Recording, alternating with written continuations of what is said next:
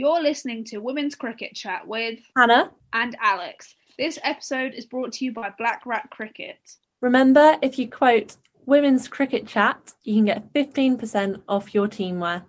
Coming up on our fourth podcast for International Women's Week, we've got Jane Powell. Now, Jane played 6 Test matches and 24 ODIs for England between 1979 and 1991. You may also recognise Jane's achievements as she captained England in the 1988 World Cup.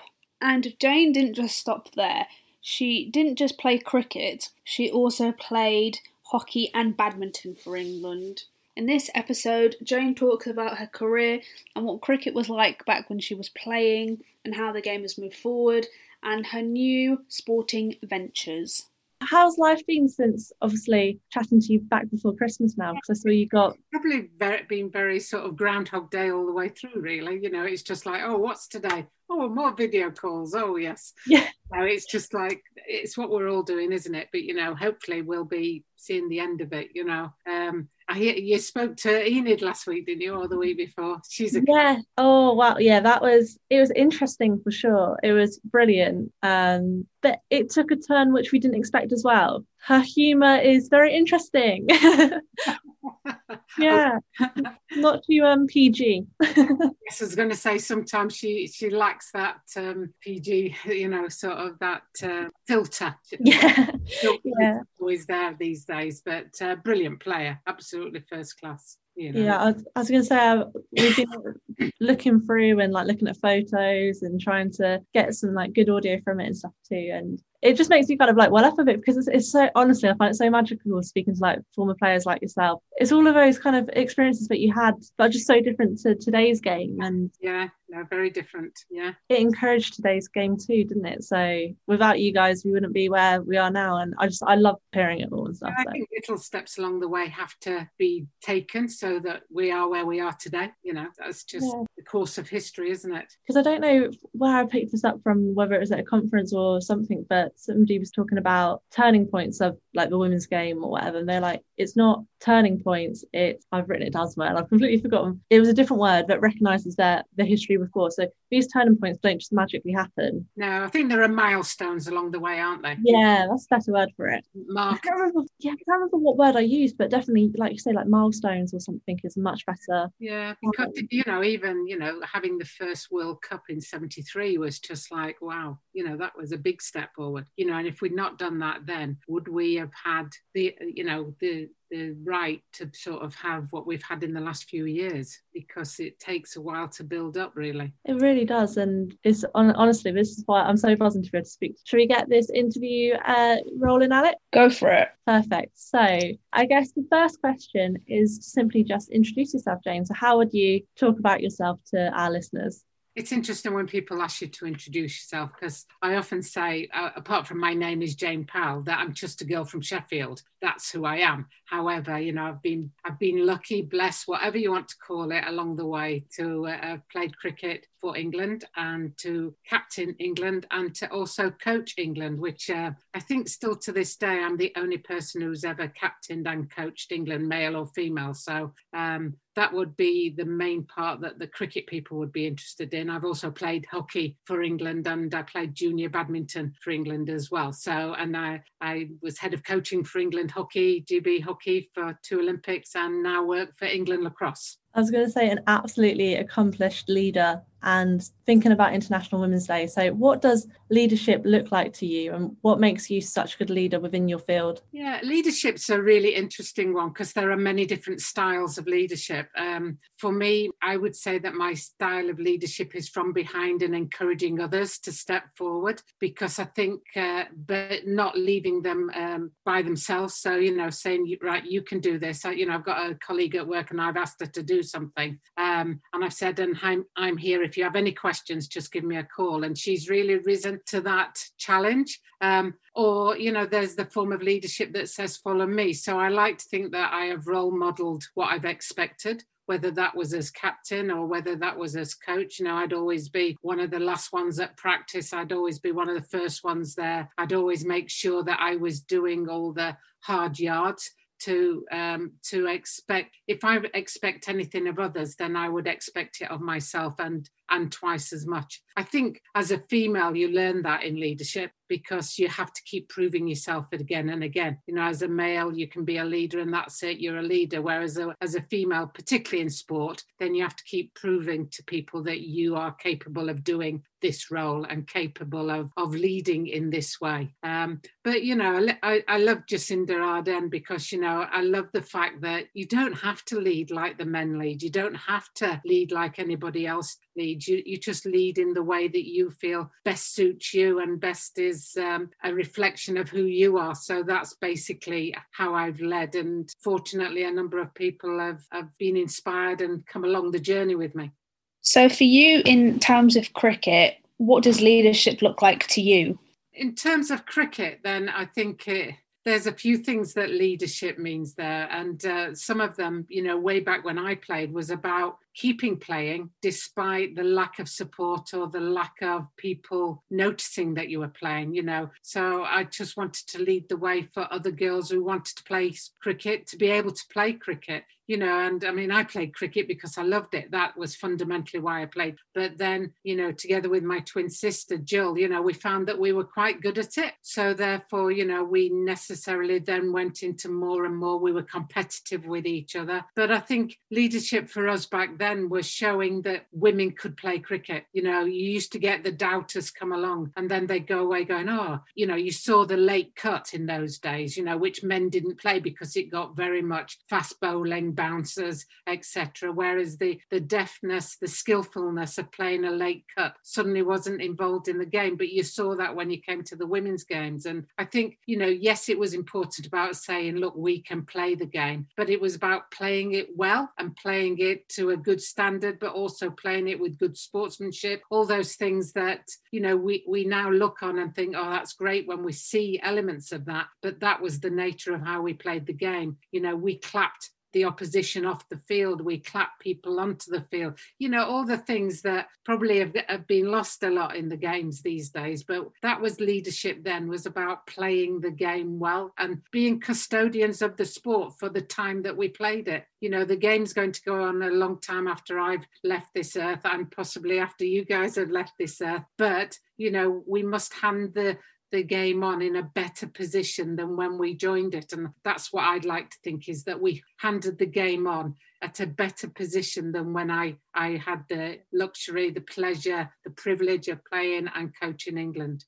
And then just taking you back now to when you first made your debut as well. So tell us how old you were and what was the kind of the context of that time. Yeah, that's an interesting one because we, as a young England team, we went to India in 1981. And interestingly, you won't find it in any of the record books because although we played against India, it was deemed later on that they were unofficial tests. So I actually went on a 7-week tour of India in 81, and it was just the most amazing tour I'd ever been. You know, I'd hardly ever been out of the country. So to suddenly go to India for 7 weeks, you know, and we're talking about going to India when to phone back home, you'd have to go to a telephone exchange and ask them to phone London, and London would then put them through to wherever you were, to our parents, say in Sheffield, and they go, you know, London, this is Delhi, you know, and it was really exciting that you were actually phoning England. So, you know, we're talking about a very, very different lifestyle then. I've just realised it's 40 years ago. So, yes, you know, a long time ago. But that was the first time. And I can remember getting my first England blazer and having to pay to get the blazer, you know, and you just think it was just a completely different life then.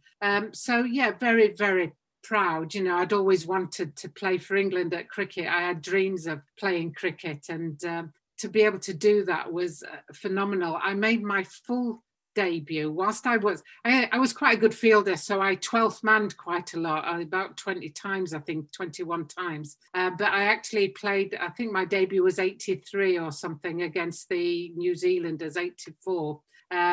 And it was just the best moment of your life, you know, to be able to put on that blazer and represent your country at a sport that you just absolutely loved, you know. So, way back in 73, we played in the first World Cup against Jamaica as a junior England team, so we'd been in and around the area quite a lot before that.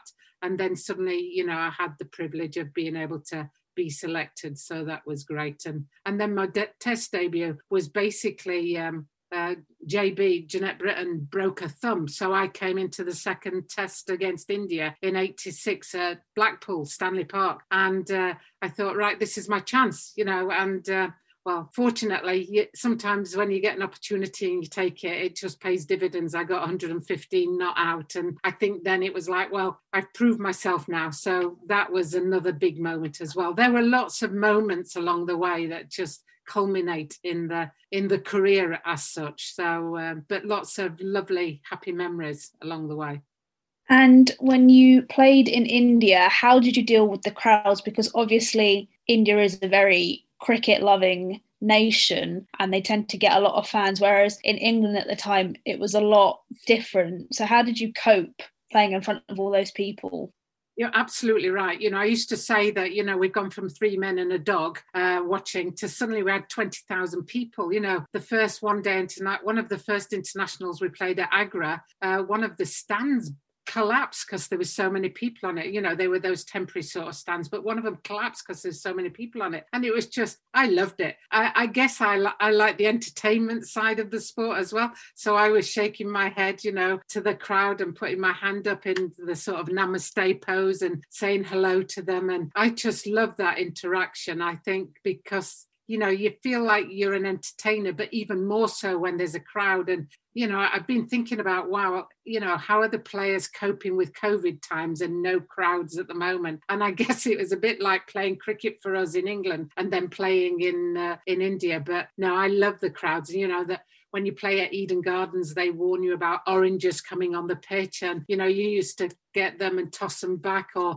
there was a couple of kites in Ahmedabad. And, there was all sorts of little things where you interacted with the crowd. But I just loved it, and probably loved it even more so at Ahmedabad, where I batted for 73 minutes for 7 not out to save a game, and the crowd were great. They were very honest crowds. They obviously wanted India to win, but they were very appreciative when you batted well and you didn't let them win the game, So yeah, very, very friendly, they're very intelligent when it comes to cricket. They understand what cricket is. They understand the tactics. They understand how difficult it can be and how they appreciate your application in that matter. And you mentioned before about having to kind of overcome perceptions and the continuous kind of having to prove that women and girls can play cricket and deserve to play cricket. So tell us a little bit about the barriers that you might have faced a bit earlier on and how you overcome them. Yeah, I mean, just the perceptions from general public, about, you play cricket, that was the first one. It's almost like you had two heads whenever you walked into a room. And I can remember it so clearly. And, I'm so pleased that ECB have changed now. But I never went anywhere as captain without them putting England women's captain, whereas the men, it was just England captain, and it was that perception. It was almost those biasness without people actually recognising that it was a bias, that actually if you were England captain, you had to be a man unless it said women's captain, so those things along the way were quite hard. And then when I was coaching, I had a male manager when I went over to Australia at one stage. And whenever we walked into any practice scenario, people would go straight over to the man and say, what do you want the wickets? What do you want for practice today? And it was just like, I'm the head coach, and it was things like that, where it was just a perception. When I did my level 4, the number of times when I went to register at various hotels and they'd say, oh, are you the physio or are you the administrator? And I go, no, I'm a coach, I'm on the course, so there's always been those perceptions. And I think it's a little bit, some of it was because they weren't thinking and some of it was quite deliberate. And, you can sort of accept the not thinking because once you pointed out to it, you knew whether it was a mistake because people would remedy it quite quickly. But it was the ones who didn't, who just kept saying, women's cricket, instead of cricket played by women or cricket played by men. The sport itself doesn't have a gender. The people that have a gender are the people playing it, not the sport itself. And for me, cricket is such a great game for women because it can have that power and dynamics, but it can also have the subtleties and the skill and the finesse, if you like. And I think that's where we need to get to, is recognizing that the sport doesn't have that gender. But yeah, I mean, it's been not a struggle, because I've quite liked the challenge, but it's certainly not been as easy as it would have been if I was a man. I mean, let's face it, if I was a man, I would be very recognizable around the streets, whereas now I can live quite clearly without any bother whatsoever, and nobody even has any inkling really of what I've done, unless I do something like this where I was speaking to you, or I did a talk for a school last week, and it was like, wow, and they were all wow, and you think, yeah, I guess it is quite good, I used to think that losing the World Cup final in 1988 was a real failure, and now I look back and I think, you know what, second in the world's not bad. You just mentioned that you played in the 1988 World Cup. What was it like to captain in that World Cup? Yeah, I mean, the 1988 World Cup was an interesting one, because we just lost a lot of experienced players. A lot of them had retired, because in those days, I was laughing to myself this week when I realised that the men's team are playing 17 tests this year. And I'm thinking, I'm not sure we had that many tests in my whole 12 years or whatever that I was involved, and it's just like, so going to that World Cup final, World Cup competition in 88 was an interesting one, because the selectors decided to blood a lot of youngsters. So your Joe Chamberlains of this world, your Karen Smithies, we're all fresh, really. They'd only just really come onto the scene. So we went to that World Cup not expecting, or not being expected, to reach the final. So, nothing gave me greater delight than working with these young players and seeing them grow throughout the tournament, and suddenly realising that we beat Australia in the game at Richmond Cricket Club a week before the final. And because if we had not won that game, New Zealand would have played Australia in the final, but we beat Australia. And I mean, beating Australia at any stage, but beating them in Melbourne, albeit on a slightly different ground to the MCG, but beating them was just a real shock around the world, and I can remember us playing that final. It was, it's the first time I've regretted winning the toss, because we had overnight rain and we delayed, and we batted first when we beat them. So we decided we'd bat first again. But I think there were times when you could have run 5 to the MCG boundary, because the water on the ground just slowed the ball up. So anyway, won the toss, lost the game. But I said, as soon as we finished, I said to the group in a huddle, this team will win the 1993 World Cup. And, it did. And I think that experience and those things that they went through in 88 really gave them that belief that they could beat Australia, particularly in their own backyard, because obviously the 1993 World Cup was back in England. And, they performed brilliantly and went on to win. So, as a result, I would say the 1988 World Cup was a great success because of that, because it then meant that they could go on and win it again the following championships. And for you, who were the standout players of that time, of that generation? Because obviously we know quite a few of the names, but from your perspective. I get a bit blurred. Once you start getting old, you get a bit blurred about different people. But, Joe Chamberlain was a great player. Fantastic all-rounder. Jeanette Britton was another class. There were certain players that you just think they were outstanding. And I mean outstanding. Had they been around now, then they would definitely be up there with your Meg Lannings of this world and your Heather Knights of this world. These guys were outstanding. Joe was a brilliant left-arm speedy bowler and could hit the ball. She was a great all-rounder. And JB, she was just class, absolute class. The minute she went out to bat, didn't matter which team you were with, you wanted to watch her bat, because she had every shot that you could think about. But, I think about people like Lisa Nye, the wicketkeeper, who was just a great character, and, even in that World Cup final, she took a fantastic leg side catch, which, because there were no video replay, wasn't given. And we all knew it was out, including, the batter, and it was just like, so frustrating. But she was just a really good wicket keeper, and there were individuals like that you just think. Patsy Lovell was a great contributor, great team player, one of the best team players that you could have. But, I thought that they gave me so much because they just did gave their utmost for everything. But yeah, those players would stand out as being like they had something special.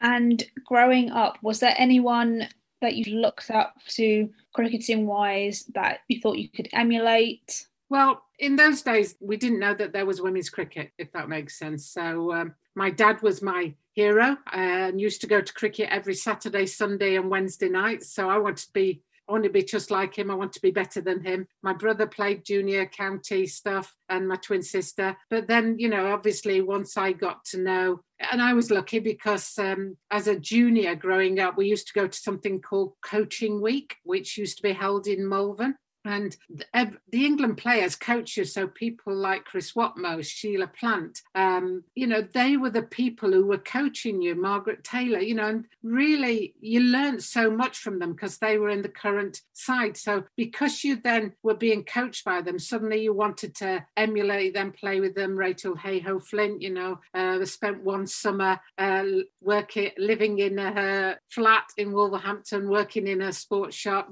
I just loved everything, all the interactions, and people were very supportive then because they saw you as an up-and-coming player and they wanted to support you in that as well. So lots of those names. And then, you think back, I think back to the 83-84 tour of Australia, and there was a player there called Jill Kinnear. And, I can remember watching her bat. She only had 2 shots, but she scored hundreds against us because she had the discipline to know that she only played those 2 shots. So she had the patience. So she defended everything that wasn't in the 2 slots where she knew she could hit the ball. And when it came in those 2 slots, she hit it, So there's lots of players along the way. I've got a very, very good friend in Shibangi Kulkarni, the Indian leg spinner. And what a classy player she was, and we're still in touch today, and albeit from COVID, I've been out to India 11 times, and I would say 5 or 6 of those have been to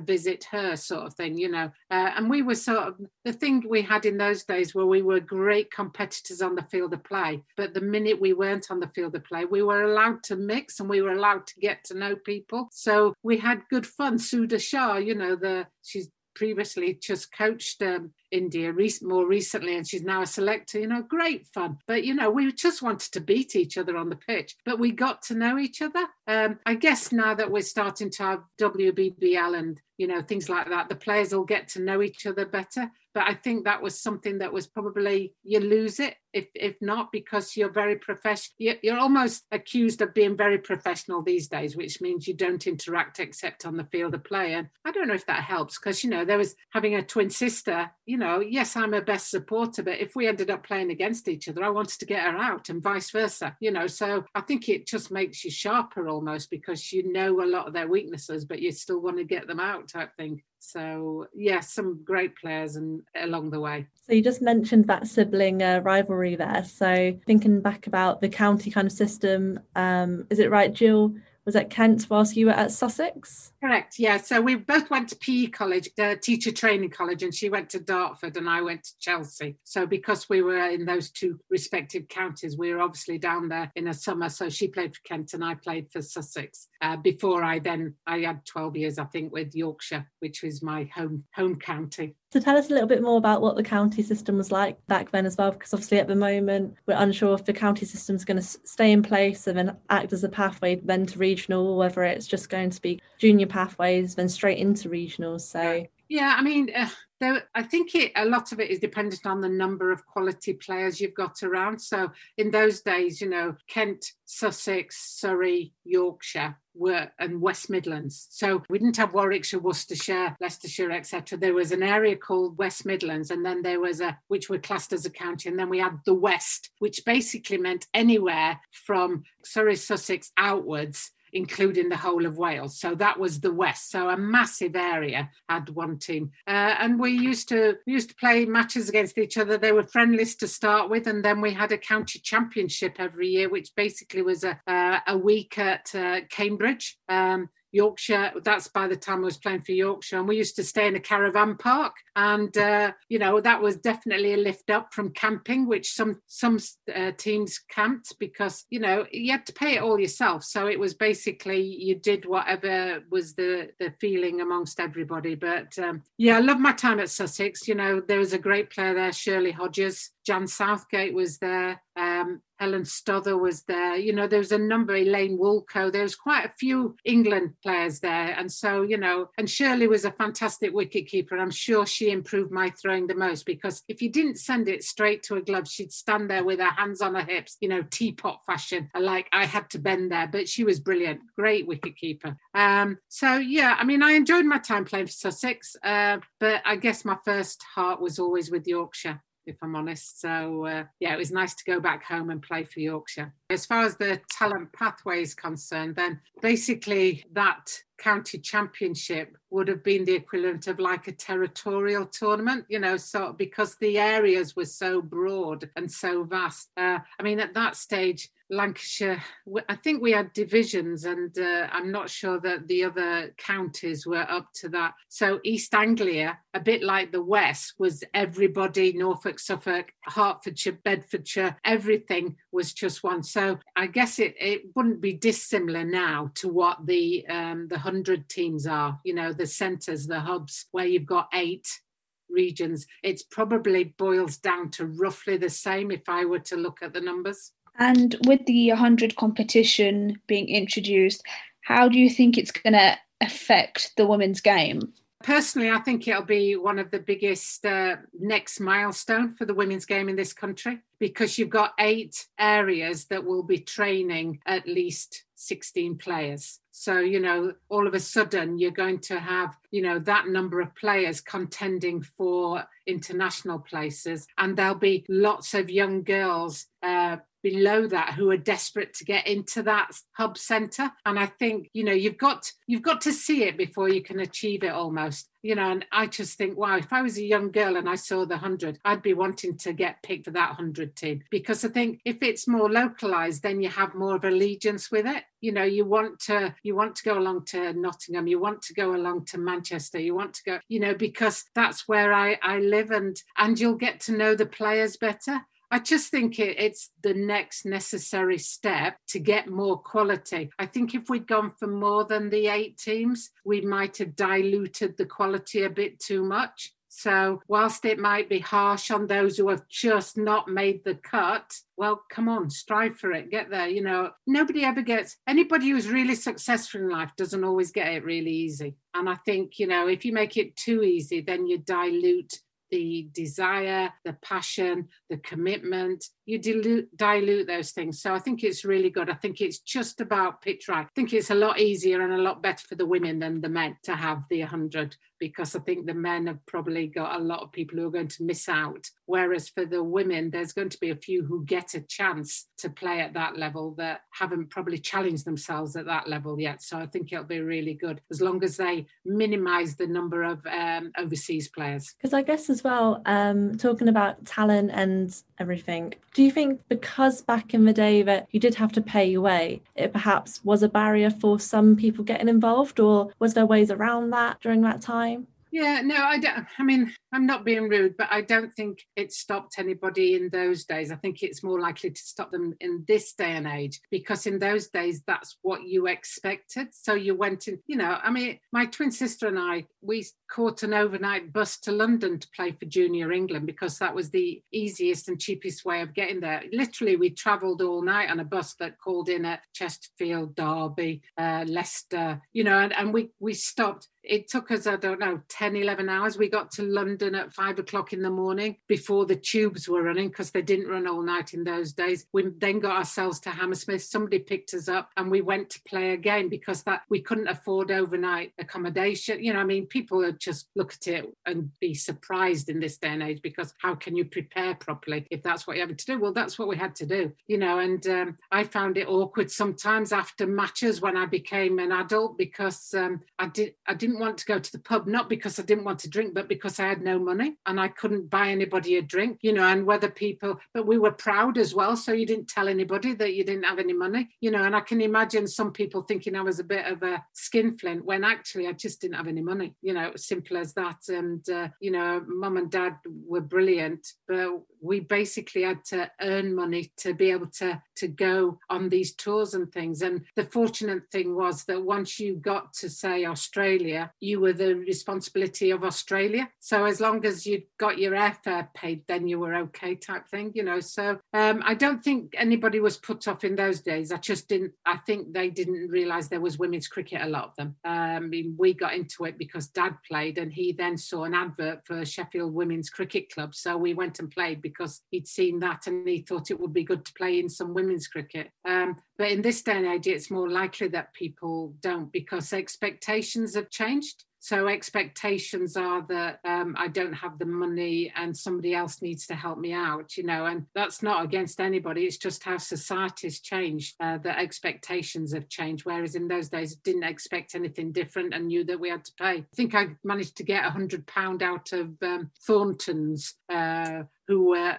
I think my mum was working there at one stage, and they said, oh, we'll give you some money to help you. And that was a lot of money in those days. That was like, oh, my goodness, that is brilliant. You know, so you just found a way because you wanted to do it. You mentioned earlier that you represented England at badminton and hockey. What sort of drove you into playing badminton, hockey and cricket? Very simply, when I was at school, Jill and I, between us, played 5 sports for England. So Jill played netball, I played hockey, Jill threw the javelin, I played badminton, and we both played cricket. But we quickly realised at school that if we were good at sport, we could get out of lessons.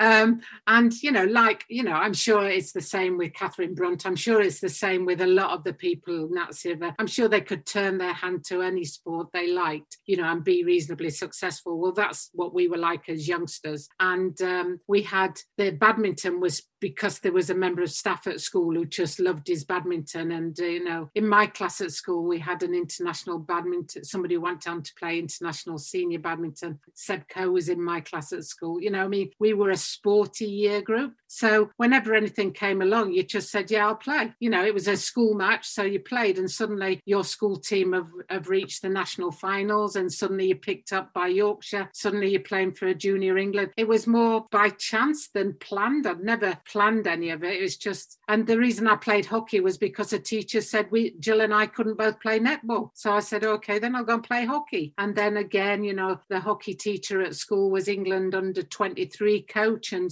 she encouraged me. So I ended up playing there. And the only reason I ended up being more of a cricketer than a hockey player, I think, quite simply, was because of the tour to India in 81, because the hockey selectors then decided I'd chosen cricket. So, you know, whereas I know that I played better hockey when I came back than what I did before I went, but that's how it was in those days. You know, if a selector decided that you'd done enough, and you couldn't do anything about it, because what you got to remember, it was very much you selected 11, whether that was cricket or hockey, you selected 11, and we'll have 3 reserves. And, you know, there wasn't any of this multiple substitution. So you didn't have a squad that you couldn't pick 18, you only picked 11. So was it harder? I think it was slightly harder, if I'm being honest, to get picked up in those days. But again, you know, it's just different environments, different situations. It's just the way things move on and progress.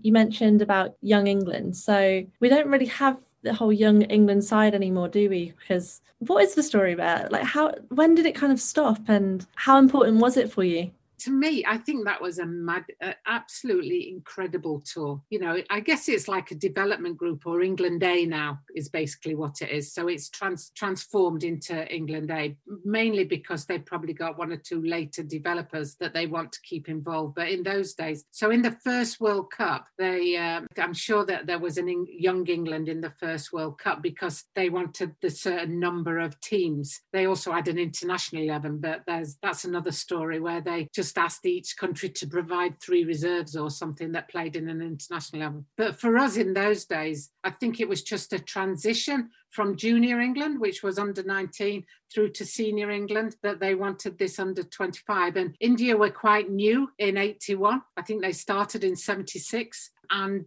they wanted an England team to go over. And I think it was deemed that the full England side would be too strong. And the young England side, not only would they be about the right level, but also it'd be great grounding for people in future years. I mean, I've always said that, you know, if you can find somewhere to take a team that is slightly out of comfort zone, then that's what you should do, because one of the main things that makes you successful at international level these days is your mental toughness and robustness. And when you go to a country, as we did in 81, that was completely alien to us, you know, in those days, they didn't have McDonald's and Coca-Cola, whereas now they have both of them. But in those days, there was nothing that was recognizable as being Western. Nowadays, it's a bit easier to go to India because there are some recognizable Western brands out there. But you soon found out who were the mentally tough people. And, you know, I've just recently done it with our lacrosse teams and taken them to Japan. Not because Japan is difficult to go to, but not everybody speaks English. The food is not what you're used to. You know, you don't get the same things for breakfast. And that sounds like really twee and really silly, but actually it's seeing who can cope with those changes and still perform. So I think the idea of us going to India in 81 was very much because they thought we were the right level to get out there. So that's why we went out there.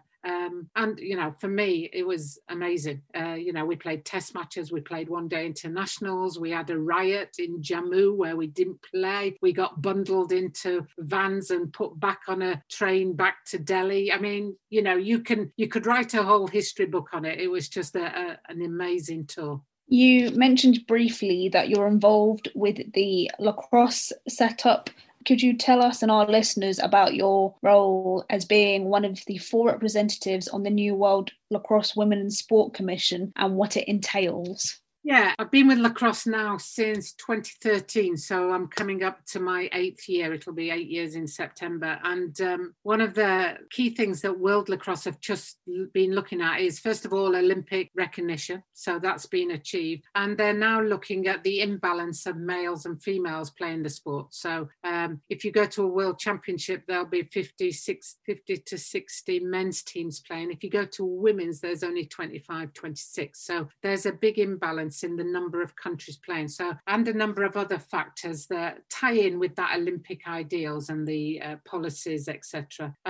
And so they deemed that they wanted a Women in Sport Commission. So I was fortunate to get elected onto that. And our role is manifold. One is to look at policies and all that governance stuff, but one is to try and encourage more women to take up the sport and more countries to encourage women to play. And that's the part that really excites me. I'm not a great policies person. I understand that you need them behind you. But, you know, I prefer let's get these people enthused. Let's get them out there. Let's get them playing the sport. So that's basically what we're doing. And we're also checking and challenging on all our press releases and all the messaging that's going out, because I think sometimes without realizing it, messaging can have a very genderized perception on behalf of lots of people. So we're just double checking everything that we do, you know, and you know, we've just had the circulation of the Olympics and the Japanese president and what he said and what's happening. I believe he's resigned now, you know, but quite rightly, you can't just say that you don't want women on committees because they talk too much and things like that. You know, I mean, it's just crazy that we're in the 21st century and we've still got people believing that that's the truth, when actually it's not the truth. It's that person's perception, and maybe it's time for that person to move on. So it's just manifold. It is a brand new commission. So we're actually formulating what we're going to do at this moment in time. So that's where we're at with that. Would you say that having a more equal and balanced lacrosse setup, is that one of the reasons why you wanted to get involved with lacrosse? For me, all sports should be equal and balanced. I'm absolutely dismayed at the lack of women's sport that's gone on during COVID when you see how much men's sport's been played. I'm sure if I was involved with the FA, I'd be like, oh, come on, guys, you've had all this going on, please look at what's happening in Women's Super League, and not just Women's Super League, but the tier below. And I think often it's that tier below that are looked after in the men's section, but not in the women's section. ECB have worked hard to get tours for the women, but it won't compare to what the men have got. The men have had a staggering amount of cricket during these difficult times. So for me, it's about tapping on the door lots and lots of times, going, excuse me, what are you doing for us? Excuse me. It's being a blooming nuisance, if you like, that just keeps turning up and going, don't forget that there's women playing this game. Don't forget that there's women playing cricket. Don't forget there's women playing hockey, etc., etc. I'm a great believer that because I wasn't necessarily supported so much doesn't mean to say, well, tough, eat it. I want to keep pushing forward for it to be a better environment for women to play in whatever sport that is. And you've already touched on it when you mentioned about the number of tests that you played throughout the whole of your career versus what England men are playing in this just 1 year. Even today, the women get so few chances to play test fixtures. So what do you think needs to be done when it comes to the access and opportunity to play? Yeah, I think it's sad because I think you learn about the game of cricket if you play test cricket, because it really is a test, to be able to stay there for a day. England men, I can't see them lasting 2 days, but, that just the mental approach to that is a real challenge. I think ECB and Australia have done a good job as far as maintaining the test with the Ashes format. And I think if nothing else, then countries should try and apply that, where they play at least one test alongside 3 one-days and three T20s, because then we'll start to see the real great players, the ones who can move between those sections, and maybe we'll start to get the specialists like the men have got, where some people just play T20, but I think whatever we say, they'll come out with there's either a cost or time or health. They're the 3 things that people use as excuses for women's sport not taking place, and I think it's time we stop those excuses. And if it's cost, well, what are we going to, you've afforded all this for the men then, so we need to take something back from there and put it there then, if you're saying it's only cost. But then they'll come out with, the time element. Well, then you need to sort of use your time more wisely. They're just excuses, but they seem to hide behind those excuses and be allowed to hide behind them. That's the sad thing. So for me, it's about education of the people in the power, in the decision-making positions, to actually recognise that this would be an asset to the women's game, not a hindrance. Echo everything you just said, because that's one of my biggest frustrations as well. It's always excuses, and it's like, well, what about solutions? Yeah. But one of the themes of International Women's Day is this idea of choosing to challenge. So what would be something you would want to challenge the ECB at the moment? I challenge ECB on just the commitment to the women's game during COVID times. I think, that it's a real hard one, because you look at where we've come and you think, wow, we've come a long way. But then you look at how far we've got to go, and it's just massive.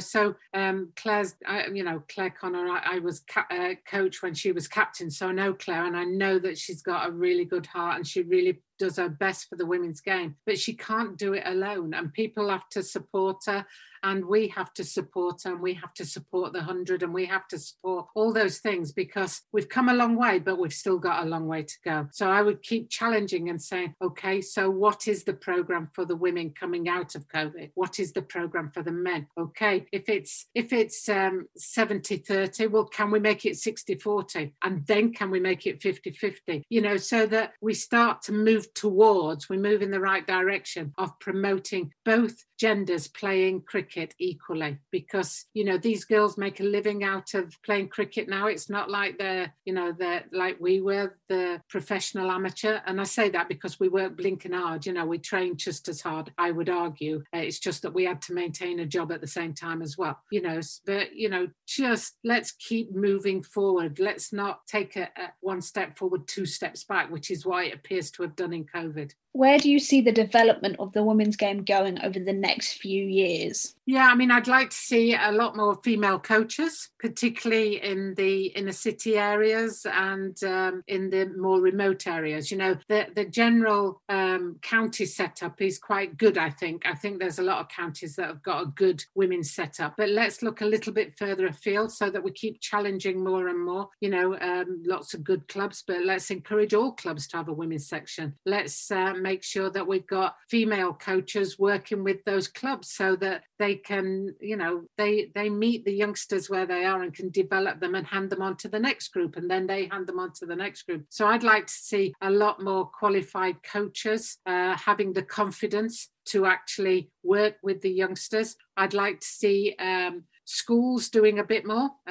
It's difficult. Schools are under the cosh at the moment because they don't know what's happening. But, you know, it's just a great game. And I think we just have to keep being positive and promoting it in any aspect that we can, because I think, you know, it's been around for a long, long time, and it's going to be around for a long time to come. But let's make it the most positive environment for everybody to be involved in, whether that's in playing, coaching, scoring, umpiring, whatever it is. Let's make it the most positive environment and the most equitable as well, where women can come into those areas without having to keep proving themselves. You know, if you're a cricket umpire, why are you only putting women's games, etc.? You know, because surely you can work out if that's LBW or not, you know, etc. So we need to be equitable in all areas of the game. As we're kind of just drawing to a close now, what's been your proudest achievement, would you say? So obviously you've been England coach, you've been an England captain, player, you've scored lots, you've got a fantastic career post-cricket as well. So if you can nail that one thing, what would it be? Yeah,